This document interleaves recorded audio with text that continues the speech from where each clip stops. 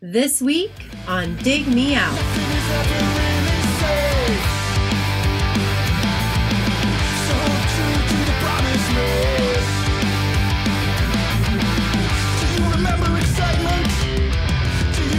With your hosts, Jason Zia and Tim Manici. Jay, we're back again with another episode thanks to our Dig Me Out Union on Patreon. You can help us make the next episode happen by joining us at dmounion.com or digmeoutunion.com. And Jay, you know what this is. You know what time it is. It's chippy time. It's chip time. It's chip midnight time. Hello, good evening. It's chip 30. Ooh, It's I chip like o'clock. that. Do you know where your 30. chips are? Going too far. There was really a commercial or public service announcement up until the 90s asking you if you remembered where your kids, that you have kids, or do you know where they are? Let's just think about that for a sec. Things have Do you know where changed. your children It's 10 p.m. Do you know where your children are? I would think they would be in the bed of your home at 10 What about- p.m. What about that other commercial? Do you remember that one? The dad busts the kid with drugs, Oh yeah. and he says something. The dad's like, "Where did you learn how to do this?" Or like, and he's like, "I learned it from you, Dad." Learned it from watching you. Yeah. Oh my gosh. We wouldn't allow that shaming to happen now. No. There's no shame is not allowed. We are shame-free society. Yes. No. Speaking of I don't know. There's no segue there. I was trying to think of the segue too, and I could not think of one. Who's your interview subject for this particular episode, Chip? Oh, maybe the word law. Oh, That might be the. that might have been the segue. transition. Ah, Okay, yeah. let's back it So I up. talked to Dave Smalley, the lead singer of the band Down by Law. He also sang with All and Dag Nasty, and he's since the 90s had a number of bands in addition to Down by Law, who's released a number of albums. I mean, the artists that I have typically interviewed for Dig Me Out have been artists maybe who put out albums in the 90s and then realized that the dream was over and may have gotten jobs and come back to music at some point. But Dave Smalley has been releasing music since I think the mid 80s without ever really stopping, whether it's with Down by Law or a number of other projects. So it was kind of cool to kind of get that perspective of not somebody who ever went away and came back to it or was reminiscing, but somebody who's been active since the 80s. And I remember All in terms of his back catalog. That was something we played at the radio station. We always bring this up, but at WFAL in Bowling Green, I remember seeing like All. I think Pummel was one of the albums that came out when we were there. I remember seeing that in the stacks, and it might have been in rotation even. So he was not on. He was on album in the 80s. All Roy for Prez and All Roy Says. Okay, so the first two after the guys from the Descendants, Yeah. Milo was doing his thing, going to school and what have you. So that's okay. So okay, And I think Dave's been pretty vocal, and he even says it in the interview that at the time, in that time of his life, like All was out all the time, and that it just got to be a little bit too much for him. It was draining to always be on the road and to kind of never sleep in your own bed, and so his tenure in that band was relatively short just because it got to be a little bit too much. he was not a road dog.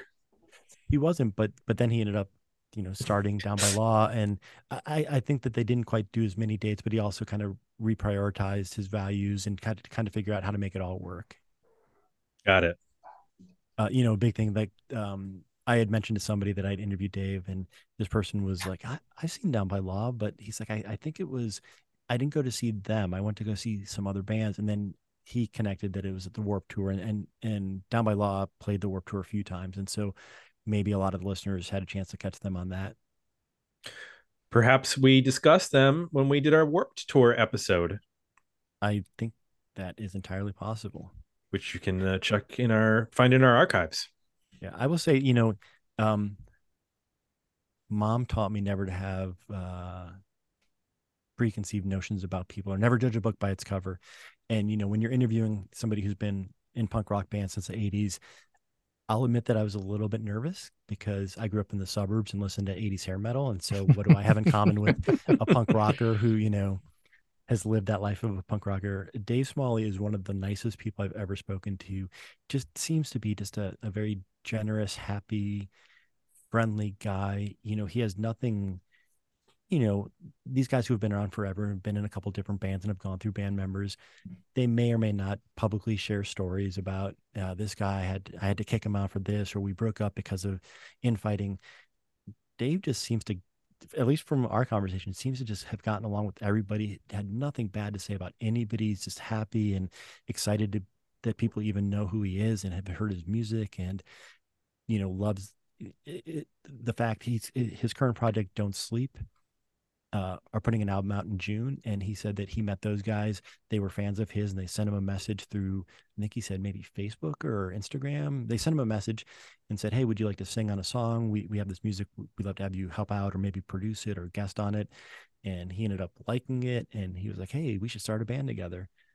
So he That's cool. Just a really great, friendly guy. It's great when you meet people that have been in the business for a while, and things didn't come easy, but they just still love doing it. Another thing, like Down by Law, I think, they had their moment. They headlined tours. They played on the Warped Tour, but they never were Green Day or Offspring or, they never reached that level. But, he's been able to make it work, and he's had a great time doing it, and he has no regrets. And, what I took away is that he's going to keep making music until the day that he can't. Awesome. That's not bad.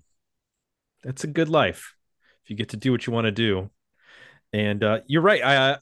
They're a band that I'm not super familiar with, but I think you mentioned before the podcast, I did actually review their last record for our box newsletter, which comes out every week, and enjoyed it very much. I'm trying to find the name of it. I don't remember the name of the record, but it was sometime last year. Out in 2021, I think. While you're looking for that, I know that I told him, and I had the Punk Rock Academy Fight Song CD that came out in '94, and I'm positive that I bought that because of the punk movement that was happening at the time, and we talked about that. Green Day spearheaded this revolution of bands and opened the doors for a lot of people, and I was caught up in all of that. I've been on the podcast before about different years and different scenes, how it went from 80s hair metal into grunge, and then the pop punk movement started. And so I was buying Green Day and Rancid and Offspring and Down by Law and Pennywise and like that whole, Bad Religion, all those sort of bands that kind of rose to the common collective in the mid 90s. So I definitely had a Down by Law CD during that time frame. Yeah, I just found it was called Lonely Town. Came out in 2021, and I enjoyed it. I gave it a worthy album. Awesome. I actually got to the point where it says the closer had a power pop vibe. So I mean, we were talking about hardcore versus punk versus pop punk and that kind of stuff, and there I was referencing 70s power pop. So. Right. Yeah, you'll hear Dave throughout the interview. Dave talks a lot about being part of the hardcore scene and hardcore bands, and he talks about Sick of It All and Agnostic Front and being friends and kind of running in the scene with those guys. But I think you're right. I think Down by Law, I think maybe my definition of hardcore is different than Dave's. And I mean, he lived that life, so I'm gonna default to what he says and what he thinks. But Down by Law was more, I don't want to say this, but palatable than some of the hardcore stuff that was just kind of a brutal listen. Like Down by Law is a very enjoyable listen. You can tell him what hardcore really is. Don't be intimidated. You tell Dave Smalley what hardcore is. Sit him down. Yeah. Chip, thank you for another interview. And we know you've already got the next one ready to go. So, but we're not going to spoil it. We'll wait till we drop that one. We surprise you. These we don't preview these. There's no hint that these are coming. They just drop. Boom. Exactly. So let's go to that interview with Dave Smalley.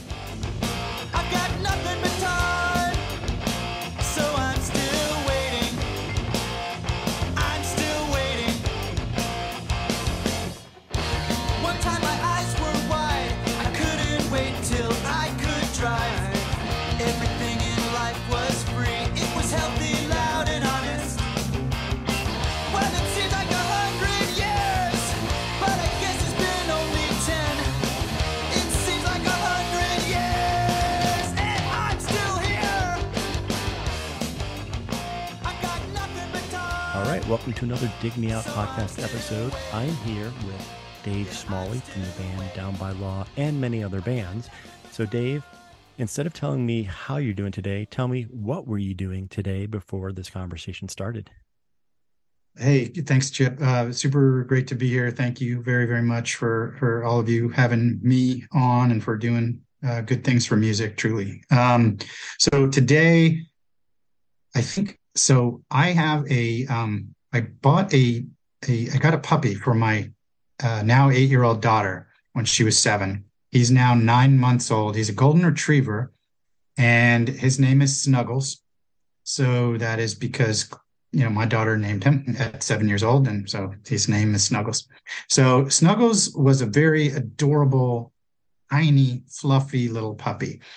Snuggles is now well on his way to 100 pounds. He is huge. And I've had dogs pretty much my whole life and love dogs and, but never one this size. And so I just took Snuggles out for a walk outside, and he's poorly behaved, and that's my fault because I'm not a good trainer.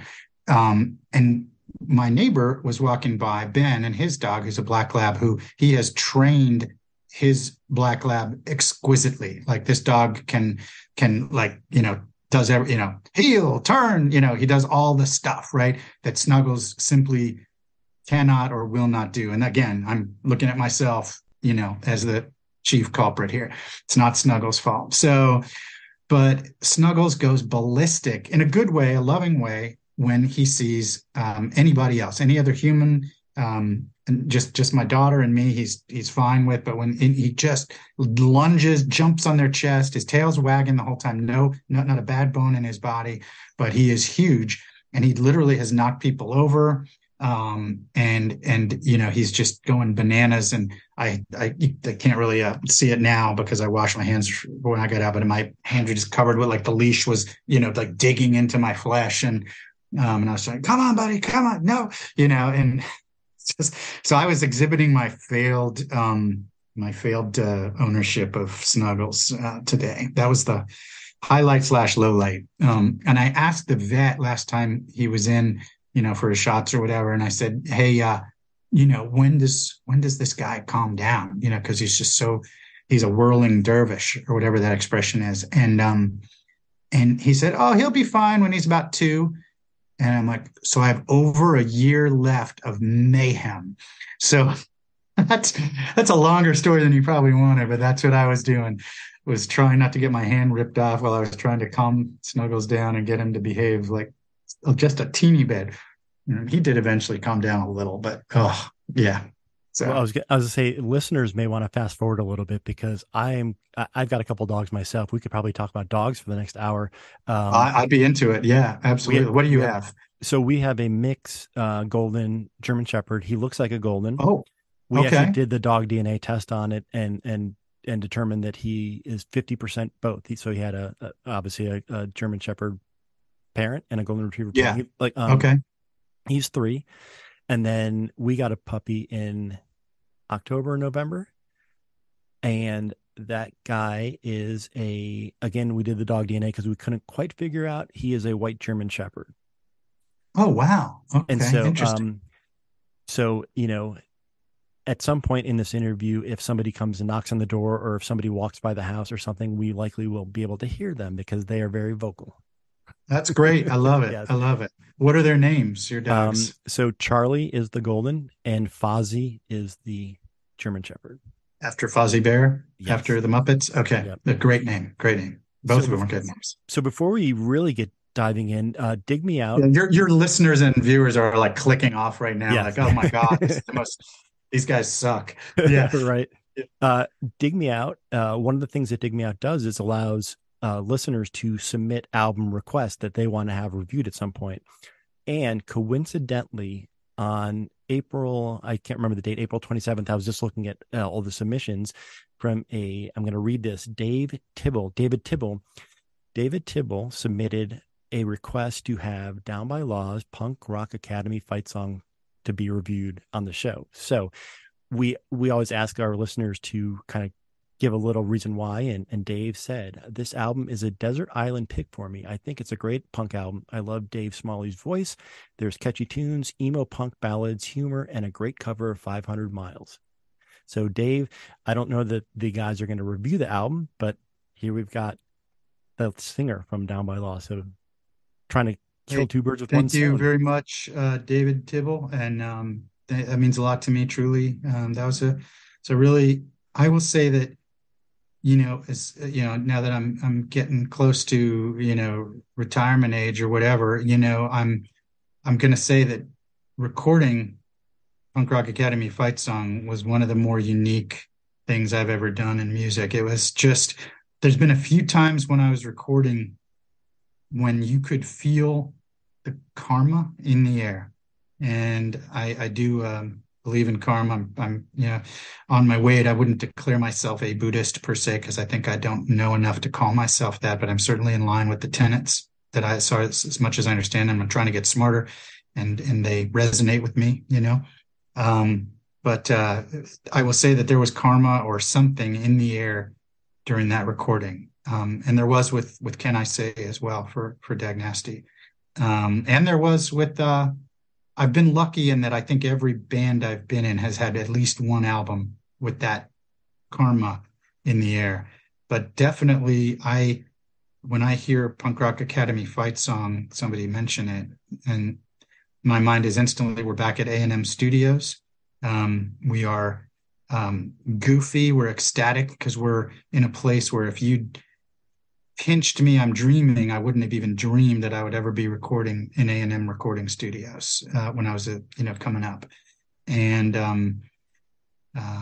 the fact that the Rolling Stones were down the hall in the big studio recording the Steel Wheels album, the fact that I got to meet Keith Richards, this is stuff that you just never, literally pinch me, I'm dreaming, and then I'm still not going to believe it, Yeah. So, but the atmosphere, the fun, the silliness, and the absolute spontaneity of the whole album there was a magic there. There really was. And that was just, just such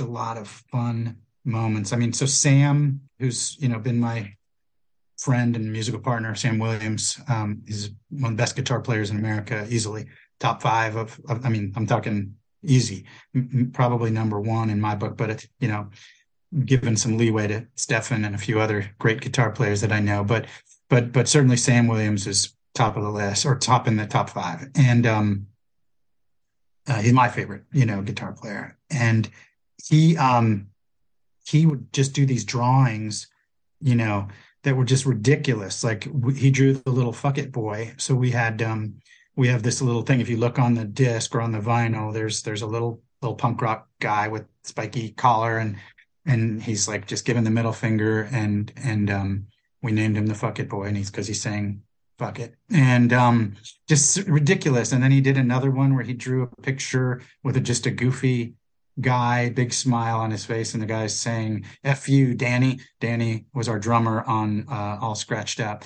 But like just these moments where Sam would do these insane things, and we had a list of album titles, proposed album titles, right? So we had this list, and just put on whatever title you're thinking of as we're doing this thing and recording and tracking, and so there was all kinds of things. And I won't even go into some of the titles that were suggested. They were not fit for polite society. Certainly there was one from one of our roadies that was, the talk of the town, but decided not to go with that one. And but I wrote down Punk Rock Academy Fight Song, and that's a combination of the Mission of Burma song Academy Fight Song, which is one of my all-time favorite songs and groups, actually. And Mission of Burma, of course, is from Boston, where I lived for 4 or 5 years and loved and still love. And so then I just put punk rock in the front of that, and I just merged it all together. And then I went on and didn't think anything of it. And then later that afternoon, Hunter, our drummer for Punk Rock Academy Fight Song, we were all just hanging out, and he was looking at the list, and I think we were listening to a playback or something. He said, "Oh, who named the album?" We all looked at him like, what? And he said, Punk Rock Academy fight song. That's it. There's no ifs, ands, or buts. That's it. And I'm like, I did, but that was kind of just a joke. And he's like, nope, that's it. So it was, and that's how that album title came to be. So you mentioned it was a magical moment for you, that album. That was, I think, my introduction to the band. What do you think, what made it so magical for you? And I'm trying to think of the time period of 94, and that was probably when, like Time Magazine would have said like the year that the next wave of punk broke, right? It was sort of Green Day and Bad Religion and Rancid, and those bands were starting to kind of really become a little bit mainstream, I guess. Do you think that was it was a combination of that and kind of you'd been a couple albums in, it was kind of now your time to kind of step up? That's a great question. I don't know, because I think if I knew what made those moments, I would package it and keep it or sell it, or you know what I mean? Like you'd be able to replicate it at will. But I don't really know. I think a lot of it is the time, like you say, the exact moment, and then a lot of it is the exact combination of people in a given room at a certain time, and even people that you may not interact with them again, but they, for whatever reason, but they at that time, there's a book by a guy named Eckhart Tolle. I'm not sure if you've ever heard of Eckhart Tolle, but he's a spiritual writer, very interesting guy, fascinating guy. And some of his works are bestselling. He wrote a book called The Power of Now, and then a subsequent book is called A New Earth.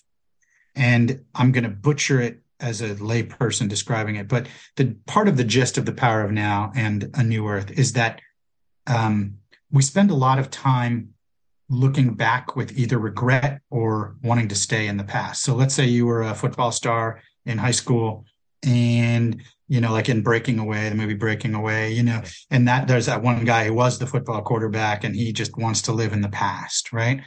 And then, or there's people who just live in the past, like, damn it, why did I break up with that person? Why did I not take that job? Why did I take that job? Or why did I, get in an argument with my whatever teacher or my boss, whatever, or best friend, and now we're not best friends anymore. There's so many things that we do that we're living in the past, or we're living in the future. I don't want to do this today because that might endanger my future. Or I better not do something I really love because I might not then be able to do something in the future. Or I'm going to be rich in the future, but today I'm miserable because I'm not rich now. So we do a lot of things where our heads and our spirits and our minds and our hearts are not in the now, but rather they're in the past or the future, with fear or regret on both of those sides. So I think when I look back at those moments, I say those were magic moments. I don't know how, why, what created them, but I was just cognizant enough, just smart enough. Nah, I don't want to say smart because I'm not. I was just aware enough to sense it. It was, the proverbial lightning in a bottle or whatever, and so I think I felt it. We all felt it when we were recording Punk Rock Academy fights. And I would say that Don't Sleep has had those moments as well as the Bandoleros, as well as, all, and DYS. I've been lucky to have that feeling in various, permutations, different times. Yeah. You had obviously come from some pretty well-known bands. It wasn't like this was your first rodeo. Yeah. Did it feel like, did it feel like, for Punk Rock Academy fight song, did it feel like you had finally arrived, or had you already had that feeling a couple times kind of up until that point through other projects you had done? Yes, that's a really interesting one too. I would say we didn't know that we had arrived, but certainly there'd been some really nice reactions to the first Down by Law, and there'd been some really nice reactions to Blue, which was our second record. And then and you talk about 90s bands, and we were very much that, the punk explosion, like you said, and all of that. So I always thought that one of the things I loved a lot about Down by Law was, even then, we were more musicians than maybe some of our peers, and that probably hurt us in some ways because we were less focused on anything besides the music. So you have a song like Our Own Way or the cover of 500 Miles, or whatever song you want. And those are songs that most groups at that time, there were punk groups, wouldn't have done. And that's not making us better or worse. It's just saying we stood in our own little world, and I think that we kind of felt like something was changing when we realized the reaction to Punk Rock Academy fight song. Like, oh, wait, you want us to go on Warped Tour? Oh, you want us to headline this place we've always been an opener for? You know what I mean? It was kind of like one of those things. Like, and then that was a really fun, time. And I remember we were on the Warped Tour in Europe. We were doing the Warped Tour in Europe, and we were playing at the in Leeds, I think it was, and at one of the big festivals, and huge tent, like probably 5,000 people, and then more, outside, and I still remember Fletcher from Pennywise, and we were going on, and people were already like down by law, and stuff, and I'm like, what the hell is this, and Fletcher looked at me, and he's a big guy, and Pennywise has always been pretty huge, so they're a very, very big popular band, and super great guys, and a really talented band. So, but anyway, Fletcher was looking at it, and he gives me this wicked smile, keep in mind, he's like 6'4" or something, and strong and big. Yeah. He looks at me and he's like, "This is your time, brother. Don't fuck it up." I was like, "Thanks, Fletcher. Really appreciate that." Yeah. So then he kind of like basically just shoved me out on stage, and we had a good show. So it was great. But I'll never forget that moment. So I feel like a lot of the bands that I've talked to for Dig Me Out, they've gone through certain periods. I've talked to some guys who came out of the late 80s and into the early 90s that might have been involved in like the LA Sunset Strip scene. And by the mid 90s, their careers weren't done, but their careers were put on hold for a long time. And then I've talked to some other bands who kind of emerged kind of mid 90s in the signing frenzy of everything that was considered alternative. And again, major labels going through layoffs and changes, and they put out one or two records and found themselves labelless. Yeah. You put out, if I'm counting correctly, 6 albums in the 90s, and not only Down by Law albums in the 90s. I mean, Down by Law is not just a 90s band. I mean, you had albums up until a couple of years ago. I mean, and it's still an active band. As a matter of fact, yeah, we're still recording right now. Yeah. Sam has been sending me some songs, and I'm writing lyrics and melodies for him right now. Yeah. So what do you attribute that longevity to when all these other bands that I seem to talk to had like a short burst in the sun and yeah, like you can look at, for instance, most of the great Discord bands, right, in the 80s and 90s, and most of them, any one of them could probably reform right now and be extremely popular, and they just didn't, for whatever reason. Bands implode. Sometimes it's interpersonal, sometimes somebody gets married, or a job, or grown up life takes them a different way, and they don't think they can do both, and there's no rhyme or reason for how a band might stop. But I guess you do it as long as you feel it's the right thing, and as long as you're having fun.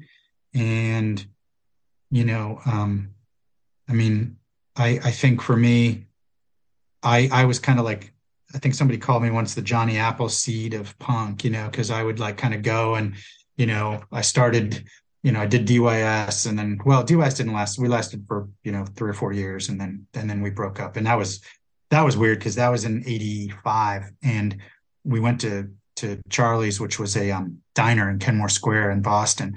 And I remember we were just all, and we'd kind of been moving more toward rock. We'd all learned to play our instruments or sing a little bit better, and like we were playing Dio covers and Van Halen covers at the Paradise in Boston and other places. So we were moving that way, as well were all the other Boston hardcore bands were kind of morphing toward. We all grew up worshiping, Iron Maiden or Judas Priest or AC/DC or whatever, Venom, and so, I remember we were at Charlie's and just eating, and we all just kind of looked at each other and said, "Yeah, this is it," like, yeah, let's just call it, it was like, it wasn't, and we just kept on eating. We had the rest of our meal, and it was so peaceful and mellow, and I still love those guys.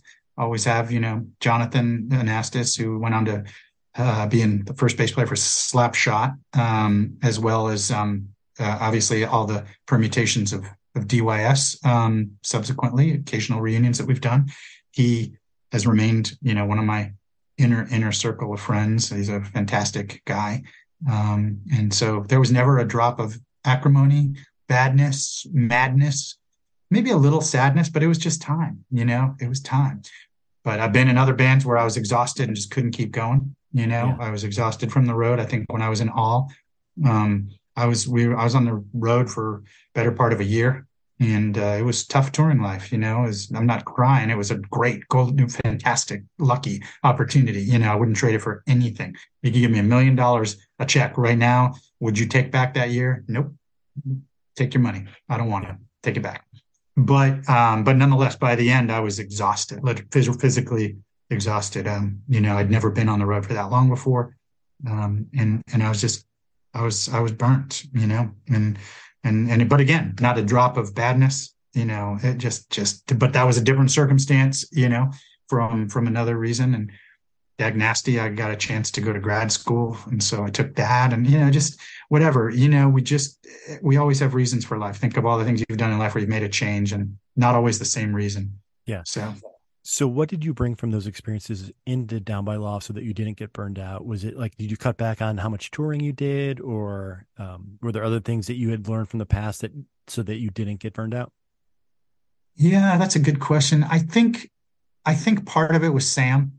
To be honest, Sam and I have been lifelong, best friends, and I just have such admiration for his songwriting and for his guitar playing that, he sends me these songs right now that we're in different cities and everything. But even when we were in the same city in LA, but he'll send me these songs. And for me, and I've said this before, it's like Christmas, because I'm like, oh my gosh, and I'm like literally gleefully rubbing my hands with excitement because I'm going to hear the magic that Sam Williams did, and it's so exciting. And then he laughs and says it's the same for him in reverse, because when I do the scratch vocal and I send it back to him, or when I just go to track and he hasn't even heard what I've done yet, for him, that's his Christmas, and it's just, so I think Sam Williams was a huge part of why, why we stayed. And then, I think there's a real, like I said, sense of musicianship about Down by Law that I think, again, for better or for worse,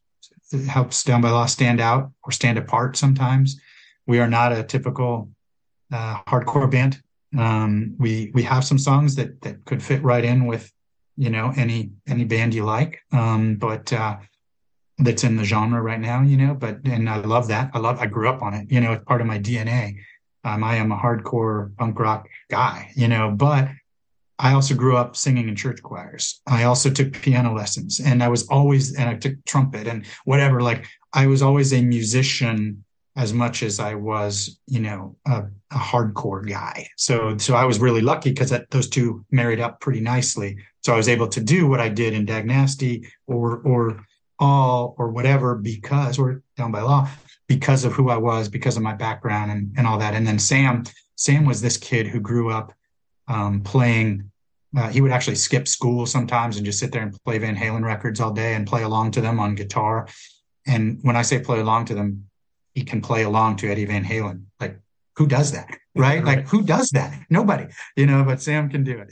And so that kind of thing. And we started out from real honest roots. It's just me and the Chemical People, some friends of mine, who were great band in their own right. And then we sort of just formed that out of friendship, pure friendship. I just said, hey, I've got a few songs. Do you guys mind playing them so I could hear what they sound like? And they were like, yeah, sure. So we got together and sounded amazing because they were all great musicians and great guys. And then that sort of became more than we imagined it would, because I really, like I said, it was, the original thing was, hey, let's just do this. And I say, all right, let's go do a couple fun shows, and then so we played, the Anti-Club, I think, was our first show. Or was that the first show? I can't remember. I think it was the Anti-Club. Anyway, so we did that, and there were a few others, Coconut Teaser was an early one, but Anti-Club was, I believe, our first show. And but anyway, so it just had real honest beginnings, and I liked that too. It wasn't like we set out to do anything. It was just like, hey, and then, we'd sit there and order pizza and Coke and, after practice. It was just very organic. And then that kind of dissolved in its own way after Blue and the second record. And that was okay because it was just like it had already done more than anybody thought they were doing. We had gone on tour to Europe, just even with that lineup. And everybody was kind of like, wait, what is happening here? This is turning into something, Pinocchio was becoming a real boy, and so we just sort of, but again, naturally, no acrimony dissolved. And then, Sam had written me a letter.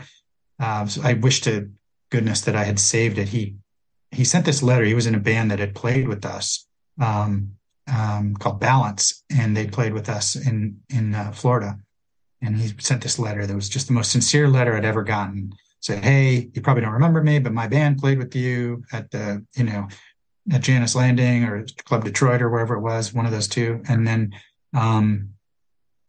he said, I'm just a huge fan. Would love to audition for you guys if you ever have any opportunities. Well, that came ironically right as all the changes were happening. And so it was, again, power of now, right? Like it was just like, be in the moment. Don't be in the future too much. Don't be in the past too much. Love your life and have expectations and joy, but also be in the now. And I was like, that's kind of funny, and like, I was like, sure, you want to come out? And it was just instant, I knew that he was the guy.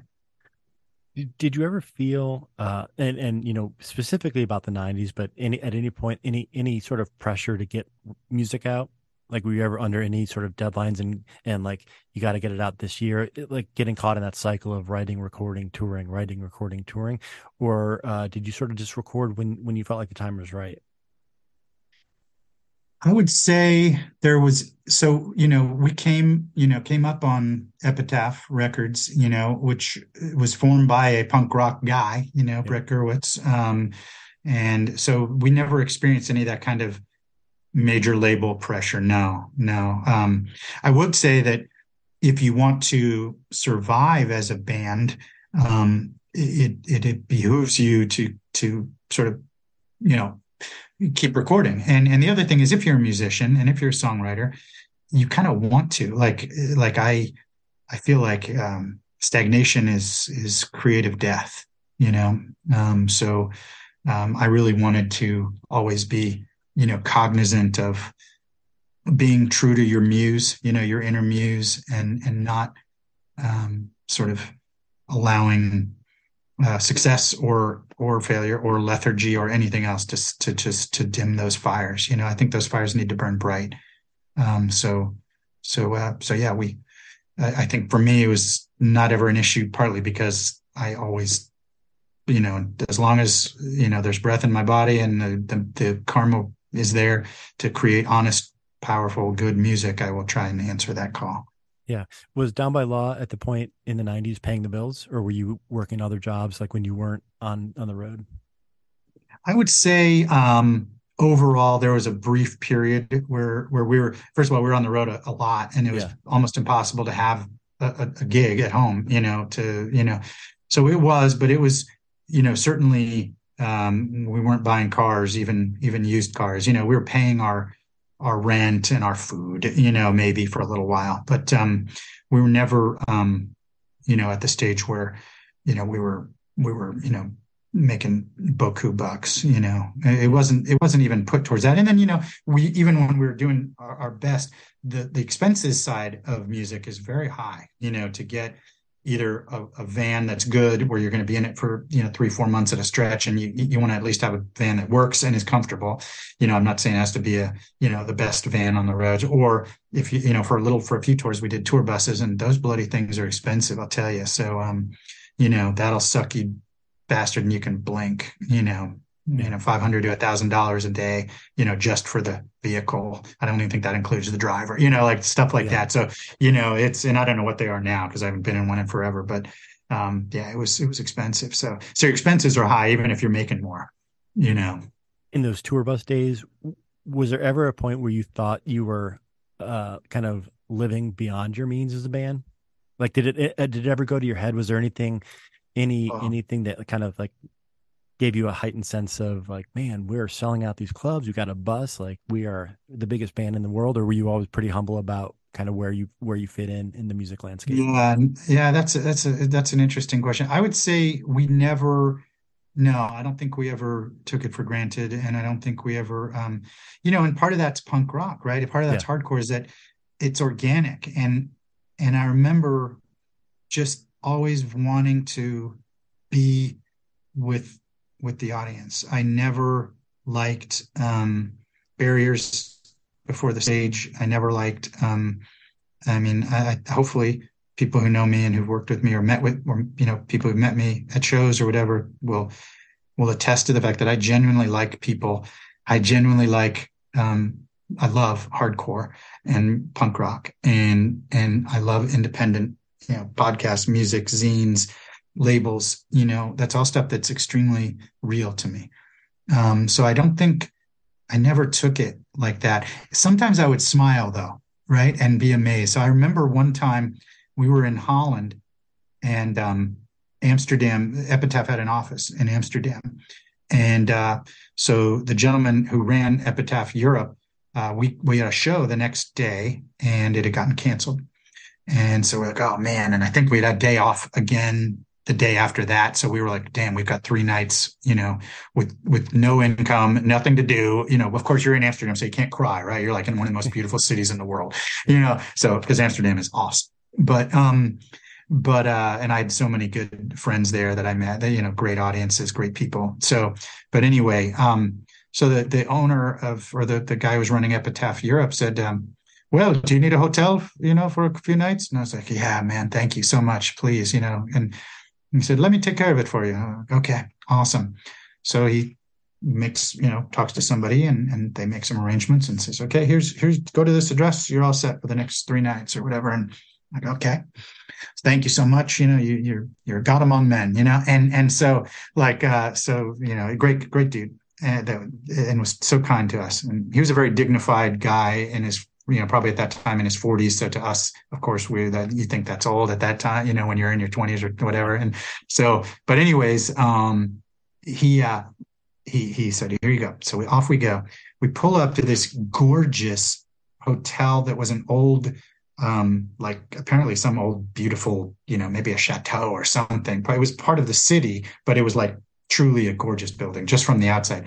So we go in, place is I don't even want to know, 5-star, whatever the highest level is, far beyond us. Like we did not deserve or merit, that place. But we all got our own room, which was again kind of special for us because a lot of times you're sharing rooms with somebody. And so we go in, and still remember going to one of our roadies' rooms, and he got it. They gave everybody got their own room, the crew, everybody. It was insane. And so we go in, and he's got our roadie's got the robe. The hotel had robes in your room. So he's got this robe on, and he's smoking a pipe. And for all the world, he looked like some aristocrat from from the 1930s or 20s, whatever, 10s. Like an old world, like it was the funniest thing. And he had a roaring fire going in his room. So he just looked like landed gentry, and it was the funniest thing in the world because this guy was decidedly not that. And It was great. It was great. I loved it. So those were times when I would smile and I'd kind of look up at the sky and universe, thank you. These are great moments. These are fun. Yeah. I mean, even that story, what you said, I've never been out of the US, and part of that is just, I don't know, I don't want to say laziness, maybe lack of risk of adventure, but the fact not at all. The fact that you've been able to tour around the world is something you must look back on now and be like, I got to see a lot of cool places in my life. I do. I'm very, very blessed and fortunate. It was, and it's funny, I see people who have gone, and still go out a lot, and do things. And there's all kinds of different ways you can do it. You do it as a tourist. For instance, a lot of people in Australia, they take off for like 6 months a year and they just go places. Like they'll work their butts off for 6 months and save money, and then they freaking go for 6 months to another part of the world, or 3 months or 4 months. It's incredible. I don't know if you've ever met any Australians who've done that, but it's fairly common apparently. And God bless them. That's amazing, so they do it. There's many people do things like that, take extended trips or whatever.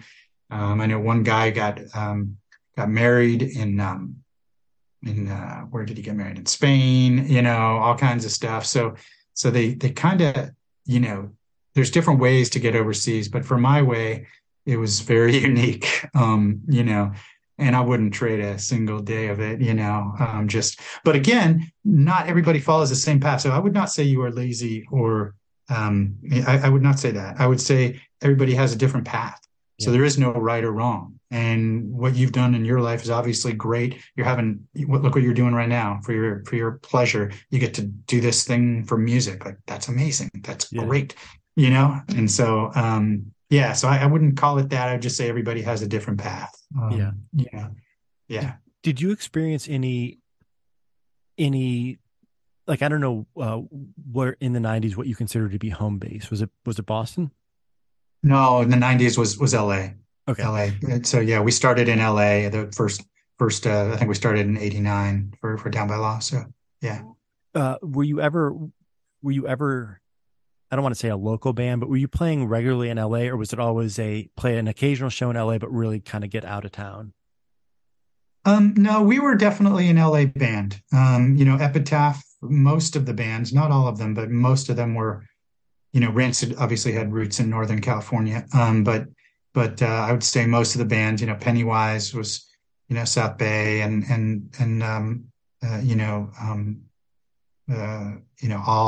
wasn't on, but that All was Alameda, Southern California. And then, Bad Religion, Southern California.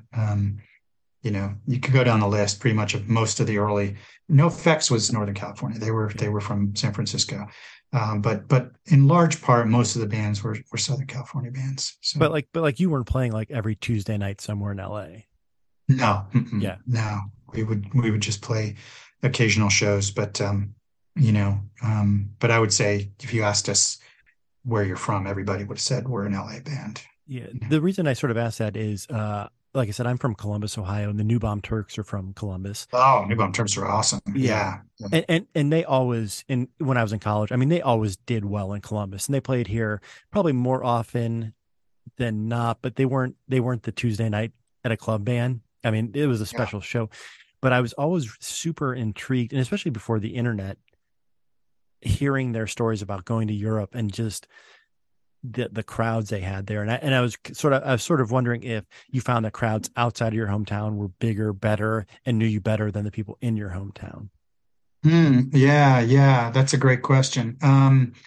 I feel like we've had a lot of LA fans. Part of the thing about LA, of course, is it's huge and there's a lot of bands. And particularly in the 90s, there were shows almost every night or every weekend, everywhere, so I would say we probably, certainly there were places that we would play. Tampa was always huge and good for Down by Law, for instance. And I would say, there were certain places, New York, New Jersey, has always been like kind of a lot of my people are in New York and New Jersey, and great hardcore music there and great fans. And, everybody from, American Standard to Sick of It All to, the list of bands is forever, right? From New York, Agnostic Front, pick your band of greatness. And, there's a good chance they have New York or New Jersey tie-ins a lot of times. So, but I think we had certain places where we did better, but I would say we were liked in LA and we had fan base there, but maybe it wasn't our biggest, And again, it also fluctuates, right? So life goes in cycles. To quote a Dag Nasty line, life goes in cycles of highs and lows. That's something only time can show, right? So that I would say is true of bands, like you mentioned, bands that, were huge and then they, weren't. And that's part of the music cycle too, and part of life's cycles. One of the things about, as you achieve sort of more awareness of, you know, being at one with the universe a little bit, you kind of realize that those cycles are okay. And that's, you know, again, where you are right now. Let's say you're in a down phase of whatever, life or job or band or whatever it is, girlfriend, boyfriend, you know, and you're in a down phase or it's ending. And that's as it should be, even though it's hard at the time. And that all that means is that there are doors opening that you don't even know, but they wouldn't have opened if you'd been staying in that same trajectory where you were before. So sometimes, you know, and that's particularly true if you're in a relationship that's struggling or hard, and then the breakup finally occurs, and it's hard and it's painful and it sucks, but then you're like, you remember the pain of while it was disintegrating, right? And the hurt and sometimes anger and those kinds of feelings that you had, loneliness, even though you're with, you know, your partner, and you remember that, and then the break finally comes and it really hurts, and you know, you listen to Hank Williams Senior records, and you know, and the world, you know, is under a black cloud like Eeyore, you know, and Winnie the Pooh, right? But then those doors open, and in a romance sense, you, before you know it, you meet somebody else, and you know, or in a band sense, before you know it, you're on to the next thing, and you know, before you know, so those moments of highs and lows are hard at the time, really hard, but they also do tend to be, strangely enough, often something that works better than you could possibly have imagined. So you mentioned highs and lows, and it got me to thinking a little bit that hardcore and punk and like hard rock, like the stuff you were mentioning, the Iron Maidens, the Judas Priest, like that music seems to be pretty timeless. And there's bands now, there's like hard rock bands. I think it's when there's, and I don't even want to say gimmick, but whatever like the now music is, maybe is not long standing, right? Maybe in a couple of years something new, but like it seems like, I guess country, you can throw country music into that too, but there's certain genres of music that, you know, there's always going to be hardcore punk rock music and hardcore punk rock fans. Whereas again, the flavor of the month, the ska movement that happened for a little while in the 90s kind of disappeared pretty quickly. But that makes me wonder though, the other thing I remember about the 90s is that was, I think it was the 90s, right? The emergence of Napster. Was that in the 90s or was that in the early 2000s? I don't think so. I think you're right. It was 90s. I think you're right. Yeah. Did you find that Napster and that kind of stuff affected your band at all? You know, I don't know. It may have. To me, you know, punk rock was never about, you know, moving units, as the industry, you know, like parlance puts it, you know, selling records, they call it moving units, you know, which even that terminology to me is, you know, that's not how I think or think about, certainly not how I think about making music at all, whether you're jazz, you know, reggae, punk rock, I don't care, whatever you do in life, if you're a musician, you never want to think of it as moving units, you know. I'm sure there are, you know, big, huge artists who view it as such. It's their career, their job, and they think of it as a business. And that's if that's what their thing is, that's cool for them, but it's never how I viewed it. So to answer your question about Napster, if it did impact us, which it probably did, I would say it didn't impact my love for the music, and it didn't impact my commitment to the music and how I viewed what this whole hardcore punk, beautiful family, community, independent, you know, sharing, caring, swearing, you know, world was and is. And so I never kind of got wrapped up in the debate, to be honest with you. You know, I do remember, you know, I think it was Metallica sued them, if I'm not mistaken. And I remember getting in trouble with somebody because people were saying, oh, you know, they shouldn't have done that, right? And I was just purely objective, right? And I knew that, you know, it's not going to affect me one way or the other, pretty much, because yes, it might, for us, 1,000 downloads or whatever, you know, hurts us way more than it hurts Metallica, right? Metallica can sneeze 1,000 downloads, you know, each band member, you know, so you know, for us, you know, if you sell, you know, 50,000 records, then 1,000 is, that's a good chunk of change, or, of your stuff. Right. So, but I remember saying, on the other hand, I kind of understood why they did it. And they argued at the time. And of course, the fashionable thing was to do, oh, they're just doing it because they want more money. I was like, they already are huge. They are already, huge. Metallica got huge very quickly. And they're also one of my favorite bands. I think Kill 'Em All and Ride the Lightning are two of the best hard rock metal records ever made, So, but I remember thinking to myself and having this argument that they were actually saying you shouldn't have the right to just take an artist's product for free. Right. So let's say you, Chip, are a painter. All right. And you make a painting. All right. And you worked really hard on that painting. You spent money on the canvas and the paints. You spent days, weeks, months getting it right, anguish, tearing up the first version, everything. You spent a lot of heart and soul. You poured your heart and soul into your painting. And then I come into your house and I just take it. I'm taking your painting. Like, wait a minute, I just poured my heart and soul into that thing. You don't, Right. you don't have the right to just take that painting. I don't even know if I want to sell it. And first of all, and if I do, at least, give me the gesture that you respect that I poured time, effort, and creativity into that. So there's two sides to so many stories, right? And I remember having that, and the one argument is music should be free and open for the world, and I love that. I do, but it is an incredibly challenging proposition. It's hard to do. It takes, anguish and heart and time and love and, yes, money to, to do what everybody loves to do. So I think I understood both sides to that argument, really. Yeah. From a money perspective, and especially hitting the iron while it's hot in the 90s, everything that we've talked about so far, I kind of feel like I know how you're going to answer this, but I want to ask you the question. Epitaph seemed to be a pretty big, legitimate, and they are. There's no doubt about that. Were you ever approached by a bigger label, and did you ever have a chance at a Warner Brothers contract or a Sony contract? So there's been two times that I can think of off the top of my head in my career where that was a thing. One was after our second DYS record came out, the metal one.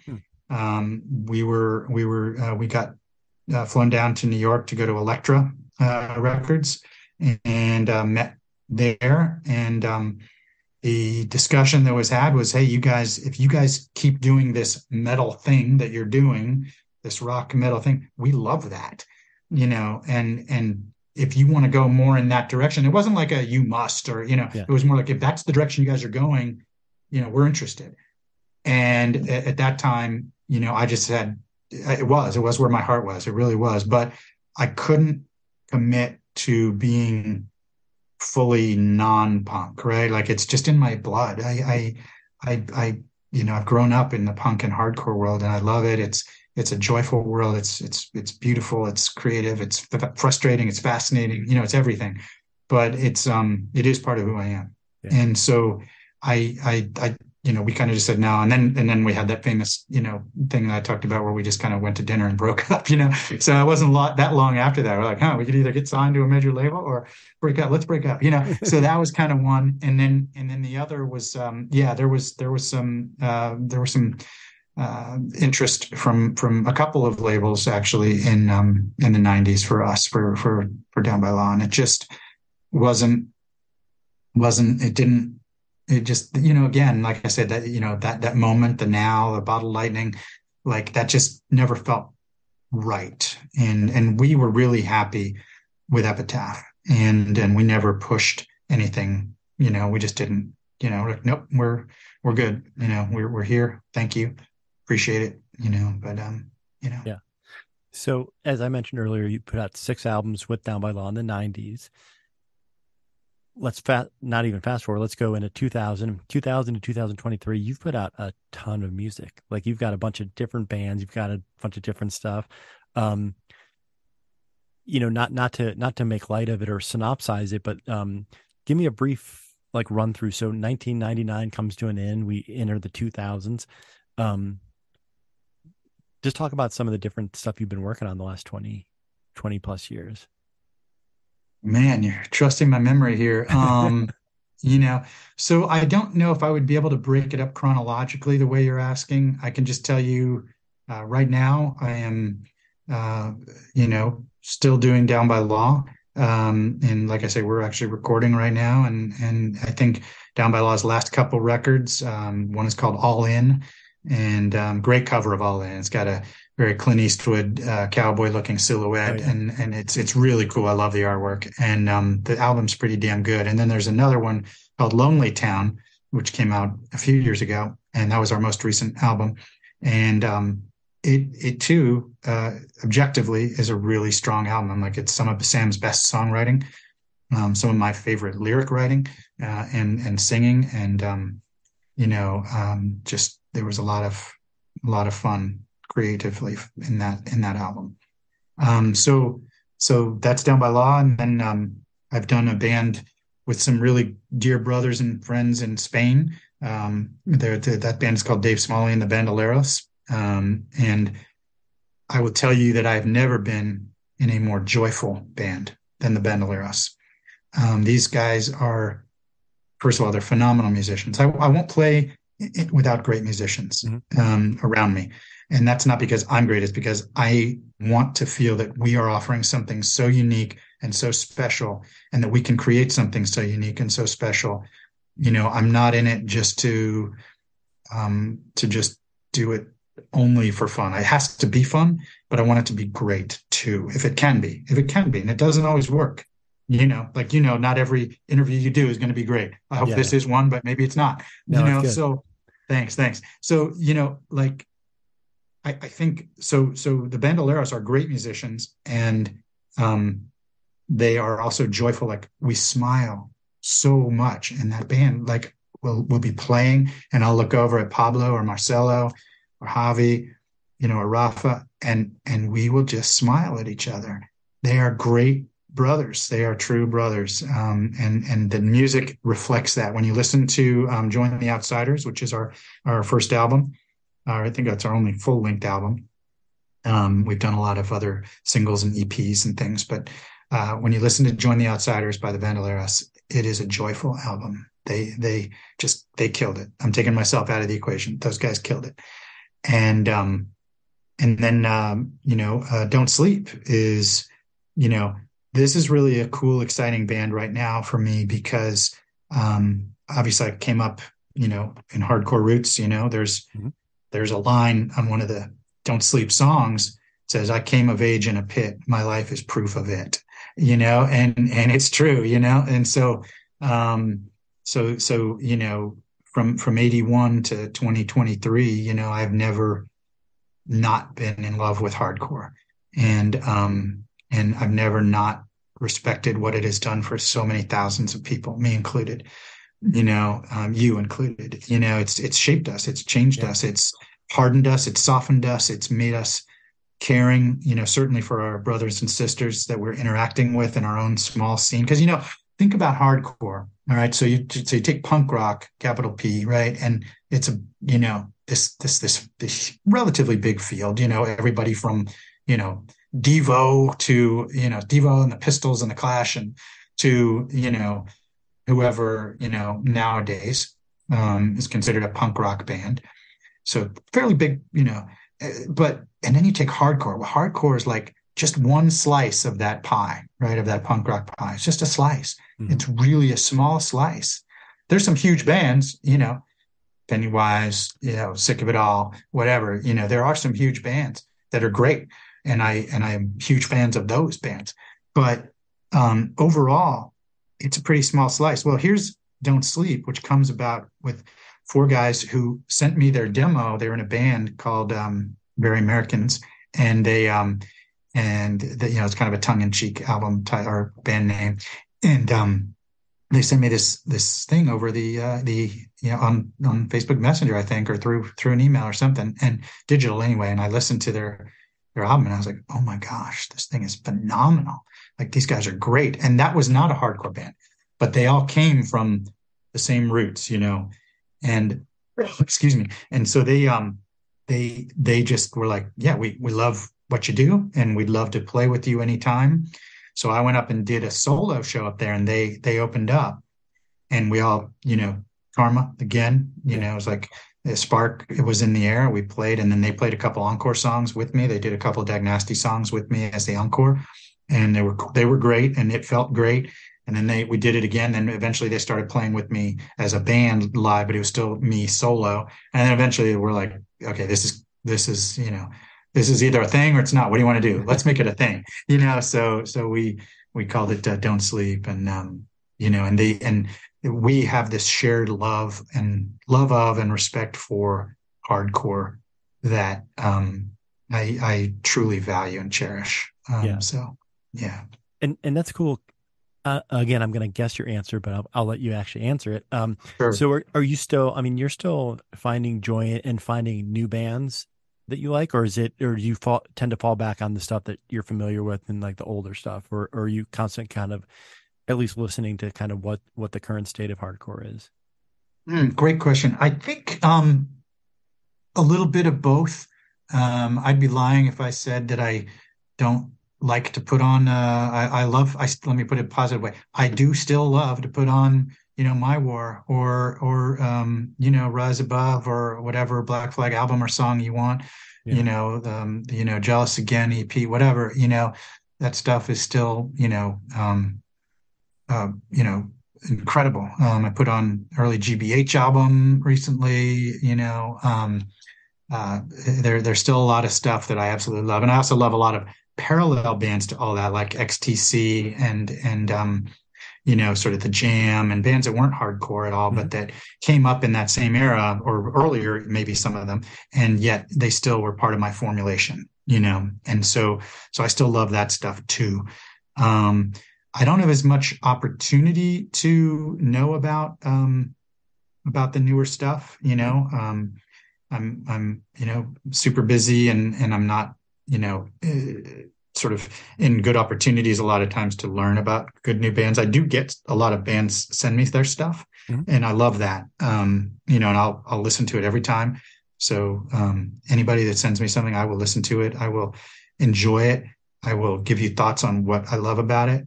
I'm never going to tear you down if you send me something. It's just not my style. I'm going to tell you, I'm not going to lie. I'll tell you what I like about it. And there's always something to like about it if you work hard at it. Don't ever put a band down.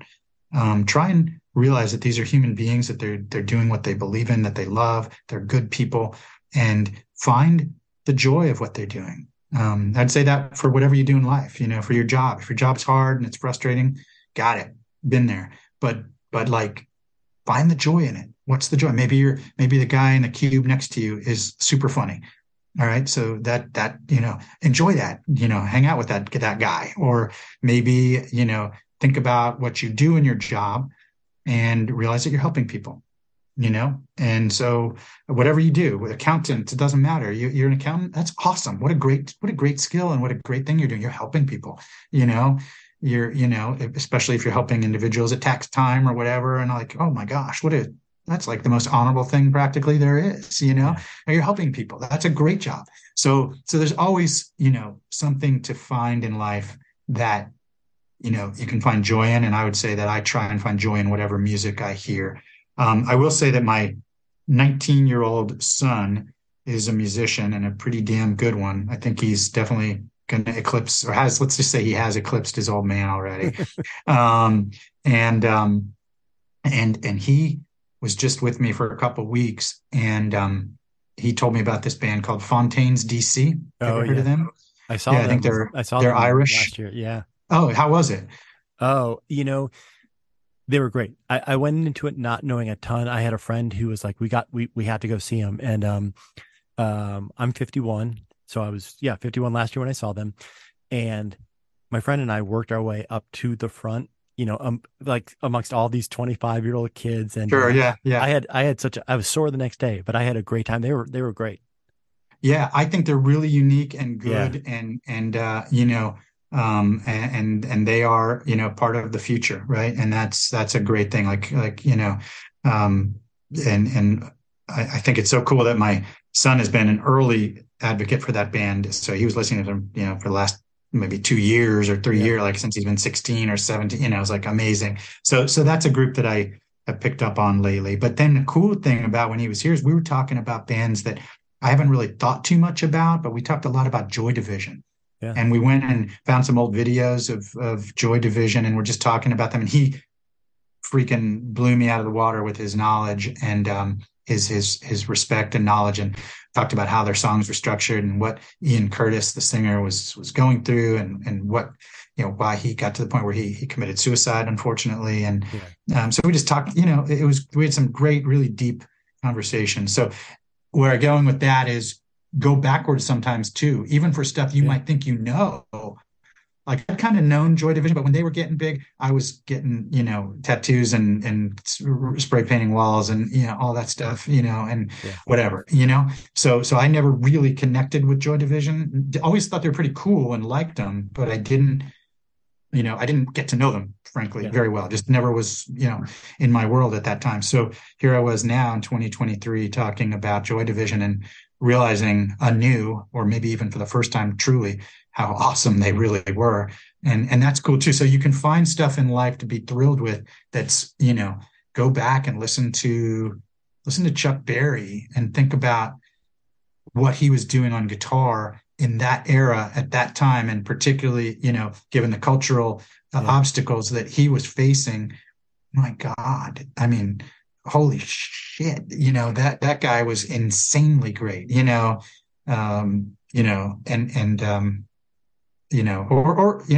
back, I just watched that Elvis Presley movie that came out, a year or so ago, I guess. And I watched that with my son, same visit. And I was really impressed that they captured Elvis's friendship with BB King. And then that they went and Elvis saw Little Richard do his thing at a little, like a after hours nightclub type thing. And he was doing his thing, being Little Richard, which again, if you think about Little Richard, my goodness, holy cow, just every barrier you could break, he was breaking, with a sledgehammer. It was great.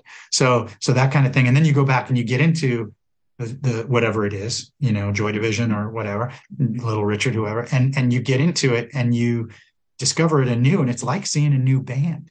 It's like, and it's super cool. There's I haven't seen it, but there's a new Little Richard documentary. Oh, okay. I've heard it's really, really good. I've seen the trailer for it and it looks really good. I have not had a chance to see it yet, but awesome. Yeah, I will have to check that out. Thanks for the tip. Yeah, and speaking of documentaries, I've tried to find this quote, and I don't know if I'm making it up, but I feel like I heard this in the Wilco documentary from 25 years ago or whenever the documentary they made. The way that I remember it, and like I said, I haven't been able to go back and watch it, so I could have it wrong, but I feel like it was David Frick from Rolling Stone. And that whole Wilco thing about how they made the record for Warner Brothers and they got dropped, and the label was basically like, if we put it out, you have to sell so many copies. It has to have a hit within the first 30 days. Otherwise you've lost it, right? Like no one's going to pay attention after that. And David Frick's whole thing was there's always a new kid picking up a Beatles record for the first time that it's brand new music to them. So Joy Division might be a band that they've been around for 40 years, 50 years, whatever, however long they've been around. But there's a kid today listening to Joy Division for the first time. Yeah. And maybe this conversation will trigger some new ones, know? Yeah. I've always been intrigued by that we're very fortunate to live in a time when there's so much recorded history that we can always go back and discover something for the first time. I think that's kind of cool. Yeah, no, I think so too. And interestingly, there's been a lot of really good, you talked about documentary, and there's been a lot of really good documentation of a lot of that stuff. I mean, there's, in hardcore even alone, there's Steve Blush's American Hardcore, and a number of other great books, out there, and dip documentary videos and things like that. The Descendants documentary is super good. And, there's a number, any number of others. The Boston documentary by Drew Stone, he did an amazing job with that. So there's a lot of really good documentation done of the past. The DC documentary, there's been a couple of good books and movies about that. So, talking about that early Discord world and stuff like that. So there's some super cool stuff out there that, guys like, unfortunately, just because of technology, among other hurdles, but technology, what didn't exist is commonplace, back then. So, for a guy like Little Richard, there weren't 35, people in the club filming every angle with their cell phones, or 100 or 50 or whatever, so, different world. And, technology was, in some ways, I kind of think that's kind of cool. I wonder, did those audiences have more of a connection with the music because they weren't able to just they weren't concentrating on holding it up and holding it above the person in front of them, and, all that kind of stuff, right there. Yeah. They were just in the moment, they were just in the now, right? Like, you go to see early Elvis, early BB King, who else would just talk about Little Richard, Chuck Berry, whatever, and dang, what a spark that must have been. Oh, for sure. That's why, when you watched, even in the Elvis movie, when you watch the crowds, girls, and, Beatles obviously experienced this a lot, but, girls literally screaming till they were hoarse, fainting, that's so awesome. That is awesome. Like, that means that they were so into it, that audience member, those hundreds of audience members, thousands, were so moved by that they screamed their voice out, that they fainted, that they cried. Like, that's the highlight of music to me, so I think, and I've had people tell me some really beautiful stories, not anywhere near to that scale, obviously, but, that made me cry, to where they heard a song of mine that made them feel, a certain way, or that they, the first date that they had with their girlfriend, or whatever, there's many, many wonderful stories, and I cherish each one of them. And, that's where music is. That's where it matters. That's where it matters. Yeah. So I've just got a couple more. You said you were out walking your dog earlier. Yes, sir. Do your neighbors know who you are and what you like? Do your neighbors know about your history? Generally, no. Most of them are, I mean, heck, I'm older now too, but, they just, I get the sense that and I've never really liked it to so much be about me. Yeah. If that makes sense. I'd much rather be about the music and stuff like that. I've had a couple of good conversations with a couple of my neighbors about music, and, sort of, one guy's a super, 70s classic rock dude. And, so we talk about, all of that stuff, everybody from 70s Zeppelin to whatever, to Boston, to whatever, pick your 70s, rock band of choice. And we've had some cool conversations about that, but yeah, I kind of just, I like to, keep it on the quiet side, and just, I'll talk to you about music all night we'll have a great conversation, but I don't, I don't say, oh, well, I'm a musician and you should go buy my record, or let me give you one of my records. No, that's not my style. Have any of your kids, friends, parents ever been like, hey, are you the guy? Do you happen to be the same guy that was in All? Yes. Yeah. That's happened to you before? Yeah, definitely. That's very cool.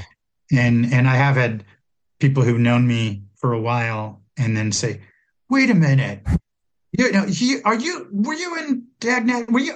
I have Punk Rock Academy, in my brain, like, is that you? You never told me, you son of a, yeah. So we've had some of that. Yeah, definitely. Yeah. That's okay. I don't know if you've done this before, but, and I don't know that it's necessarily a current trend, but, I don't know that it just started recently, but a lot of bands are doing the anniversary shows. Have you done any Down by Law anniversary shows where you play an album? It's funny you should mention that, because I think there is an anniversary for Punk Rock Academy Fight Song, I think next year. Is that right? Yeah.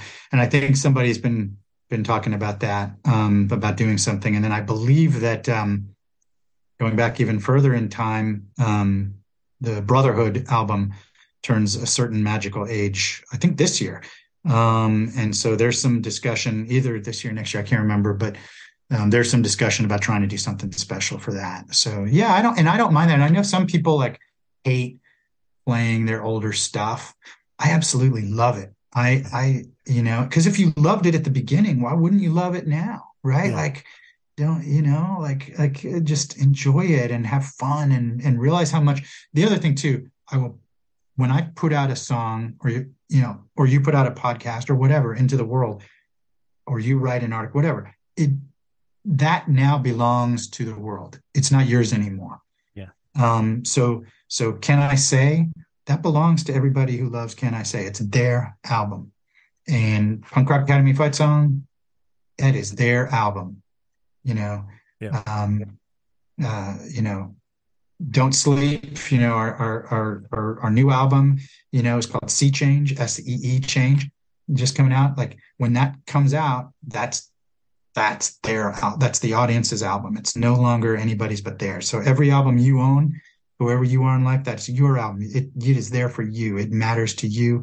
It personally affects you, and that is great. So I don't care if it's as huge as Michael Jackson, right? But when I hear Billie Jean or Thriller or whatever, some huge, multi-gazillion people listen, that's my song now. Yeah. And it's your song if you're listening to it too, right? It's cool. So like that's why music matters. So I have no problem going back to pay homage in a way to the fact that so many people made EYS theirs, or made Dag Nasty theirs, or made all theirs, or made, Down by Law theirs, or Don't Sleep, or Bandoliers, whatever, so I love it. And I hope that there's good opportunities to do that. I would love it. This might be putting you on the spot a little bit, but since Dig Me Out is all about kind of talking about the overlooked, underappreciated albums from the 90s, is there any album that you would recommend that Tim and Jay listen to and review someday? I would say the Doughboys from Montreal, Canada, were a phenomenal group, and I don't remember their exact years of existence. I think I think they did do. They have an album called Crush. Yeah, mm-hmm. I think they might. I think they might have reviewed that one. Oh, okay, great. Yeah, so I know that we toured with them in All, so I know that it was in the late 80s, 88, where they were existing. But I'm pretty sure they lasted into the 90s. Yeah. So I would say that's definitely one. Trying to think of who else there was. And then, boy, you're right. You are kind of catching me unawares. But I should have asked you that. But I should have asked you that at the beginning and let you think about it. Yeah. So I would definitely say that that whole era of epitaph bands, there was a lot of greatness in that. And some of those aren't quote unquote hidden gems, right? Like, I mean, it's hard to say any Bad Religion album is hidden, right? Because they're so very popular, and those albums were, some of those 90s albums were untouchable, the certainly, the early Rancid stuff, mind-boggling as well. And so I don't know if I actually am thinking of, I'm going to think of this in 5 minutes from now, I'm going to say, dang it, why didn't I remember X, Y, or Z? Yeah. But I would say just that whole movement of, like you mentioned, it was getting huge, but it was still almost raw enough to be a new thing. And it was getting huge sometimes, but it was not so huge that it wasn't special. And so a lot of those bands that were just coming out at that time, I mean, I remember playing with Pennywise and just being like, oh, wow, these guys are really good, like really good. Oh my gosh, and like the tightness and the dedication to their music was one thing that I was like, and again, they're huge. So I'm not saying that's a hidden gem, but I'm saying like, maybe again, kind of like going backwards in time, go back and watch an early Pennywise video maybe, or something, a live video, or go back even further, in time and visit things new and fresh. And you'd be surprised how surprised you will be and how awesome something can be. Yeah. Well, the internet, everybody knows how to use the internet these days. But is there any place you want, you said the Don't Sleep album's coming out pretty soon, right? Yeah, so I think it's June 2nd Okay. comes out. Yeah. Like I said, the internet, if people don't know how to search for that on their own right now, that's too bad because we're far enough along. But is there any place, anything you want people to check out? Do you have any social media stuff that you want people to follow? Like what would be a good way to kind of Oh, find out thanks. what you're I don't doing? really do too much of that kind of stuff, actually. I would just say, definitely, I think in this year there'll be a new Down by Law album, and I think certainly on June 2nd, the Don't Sleep album will come out. And I got to tell you, you got to believe in what you do, right? Or hopefully. And if you don't, then don't do it. Like if I thought an album wasn't really, if I didn't love it, I would say, nah, guys, let's just hang on. You know what I Yeah. mean? Like, and there've been some songs that I've done that I'm like, yeah, we missed it. You know what I mean? And Yeah. it's like that, what was that album? They Can't All Be Zingers. Who was that by? Is that by Primus, I think? They Oh, Can't All Be maybe. Zingers. I think that was maybe the Primus greatest hits album, but which was a great title. Yeah. But you know, so yeah, you occasionally, even Hank Aaron or Babe Ruth struck out once in a while, but overall, Hank Aaron and Babe Ruth, were fantastic, baseball players. So I think I try to get at least a single every time, if not a double, if not a triple, if not a home run, and so I'm really stoked about the new Don't Sleep album. This is a band of guys, like I said, who formed based around our love of where we all came up with our roots. And it shows, and it's like, and the drummer, phenomenal, the guitar player, phenomenal. Everybody's fully committed, and Yeah. you hear it in the songs. So it's very distinctive, and it has its own sound, and it's based in the roots that we share, but it's got its own thing, which is, I'm very stoked about that. Very cool. I'm anxious to hear it. So I'll Thanks. We'll definitely be make sure listening we to it. get one to you. Yeah, yeah, for Awesome. sure. Do you want a vinyl copy? Because we'll get you get a vinyl copy if you like. That would be Or do you fantastic. prefer vinyl, or do you want CD or No, audio or you, digital or whatever? no, honestly, because of I bought a record. I mean, I had a record player when I was a kid, and of course, like then I went to CDs, and then the iPod came out, and I thought, why do I ever need to own something physical again? I can own every song in my I hand. know it, brother. I know it. And then Yeah. about 10 years ago, I was at a garage sale, and I got a turntable for $30, and uh, I don't know if I can do this. We'll see. So, so that's my vinyl. Oh yeah. Oh, that does not look like a brand new record collection. That looks like you got some quantity there. Yeah. Wow. So yeah, so I've gotten way back into it. Good. Yeah. Good. Yeah, and I will say, from a pure, after doing this for so long, I can tell you that analog recording does blow away digital. There's just no question. It's not just like being hip or indie to say that. It is actually really true. Analog Yeah. beats digital hands down. There's a Yeah. warmth to it, and the physical experience of holding vinyl and putting it on and pushing play or lifting the needle and there's nothing like that. You have now become invested with the music in a And way that just hitting it on your phone or your iPod or whatever, I love, don't get me wrong, I love digital. I love being able to listen to anything, Sure. whenever, wherever, however, but it's so easy to go to the next song, go to the next song. Oh, wait, let me try something else. Let me try something else. With the vinyl, like you're putting it on and you're committed to it. And that's what I love about it is I have to be committed to it. And I tend to enjoy it a lot more because I put the time into it instead of skipping around. So Yeah. So I have a very, very small story, and I know we've been talking way too yeah, long, so I apologize no, to you and to anybody who suffered through this whole thing. But I will tell you that so vinyl, like you said, at that time was kind of, in that 90s period started to go down, right? It oh was yeah, going down and CDs were the thing. And there was a discussion at Epitaph about how do we continue doing vinyl, which I'm sure every indie and major label was having the same discussions at that time. And again, because everybody was saying, no, I don't want vinyl anymore, and I want a CD at that time was the thing. So I'm fairly proud of, one thing in my life, hopefully more than one, but there's one that I can think of in this conversation that I did right, which was I said, not only do I really beg you, please don't stop making vinyl, to Brad and everybody, but I said, I am begging you for permission to put out a double album for All Scratched Up. And so that's the album that came out after Punk Rock Academy Fight Song. Yeah. Well, luckily, Punk Rock Academy Fight Song had done so well that, they're like, all right, you're a pain in the ass, like, okay, so they did. And we recorded. And if you have the vinyl of All Scratched Up, it's a double vinyl. That was so against the trend at that time. And it's, quote unquote, against the grain, right? Again, like Bad Religion. So we went against the grain, and I'm very proud of that album from tip to bottom, and so we showed our love of vinyl even in the mid 90s. So that's awesome. I'd like to think I made my tiny little contribution to keeping vinyl alive. Very cool. Yeah. Well, this has been an absolute pleasure. I really appreciate your I mean, you seem like such a positive guy.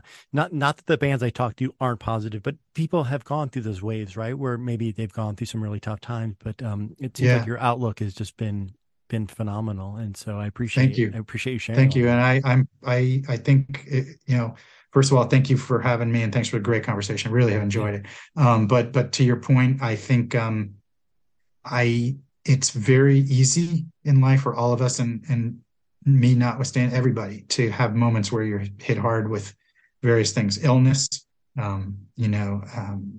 financial, career, relationship, music, art, whatever you do can and it will hit a lull.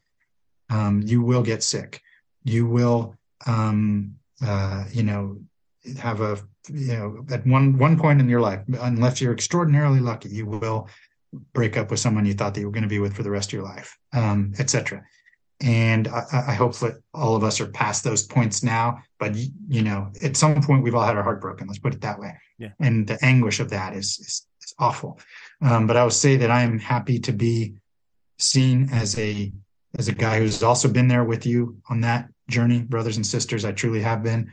Frank Sinatra regrets. I've had a few, but then again, too few to mention. I don't even know about that part for me, but I definitely, we all have regrets, but the trick is, if there is a trick, is to know that those bad times form you and shape you in ways you can't even imagine at the time. And that there are doors opening, like I said earlier, there are doors opening from all these things that happen to you sometimes that you wouldn't have expected, and that shape you in new ways that you might never have expected and you might never have done had you not gone through the rough time. So I'm not being, blindly Pollyanna-ish or optimistic about it, but I am going to say that I'm here for you, and I hope that my music is reminds you that life can be extraordinary as well as extraordinarily hard, and even when it's extraordinarily hard, we can get through it together, and music will be one of your best ways to do that. Amen. Awesome. Yep. I think that's a great way to wrap this up. So thank you for taking the time, and all the listeners can check you out at Don't Sleep, and then can go back and listen to all the Down by Law stuff, and be on the lookout for a new Down by Law album. Awesome. Thank you so much. Really appreciate it, Chip. Thanks so much.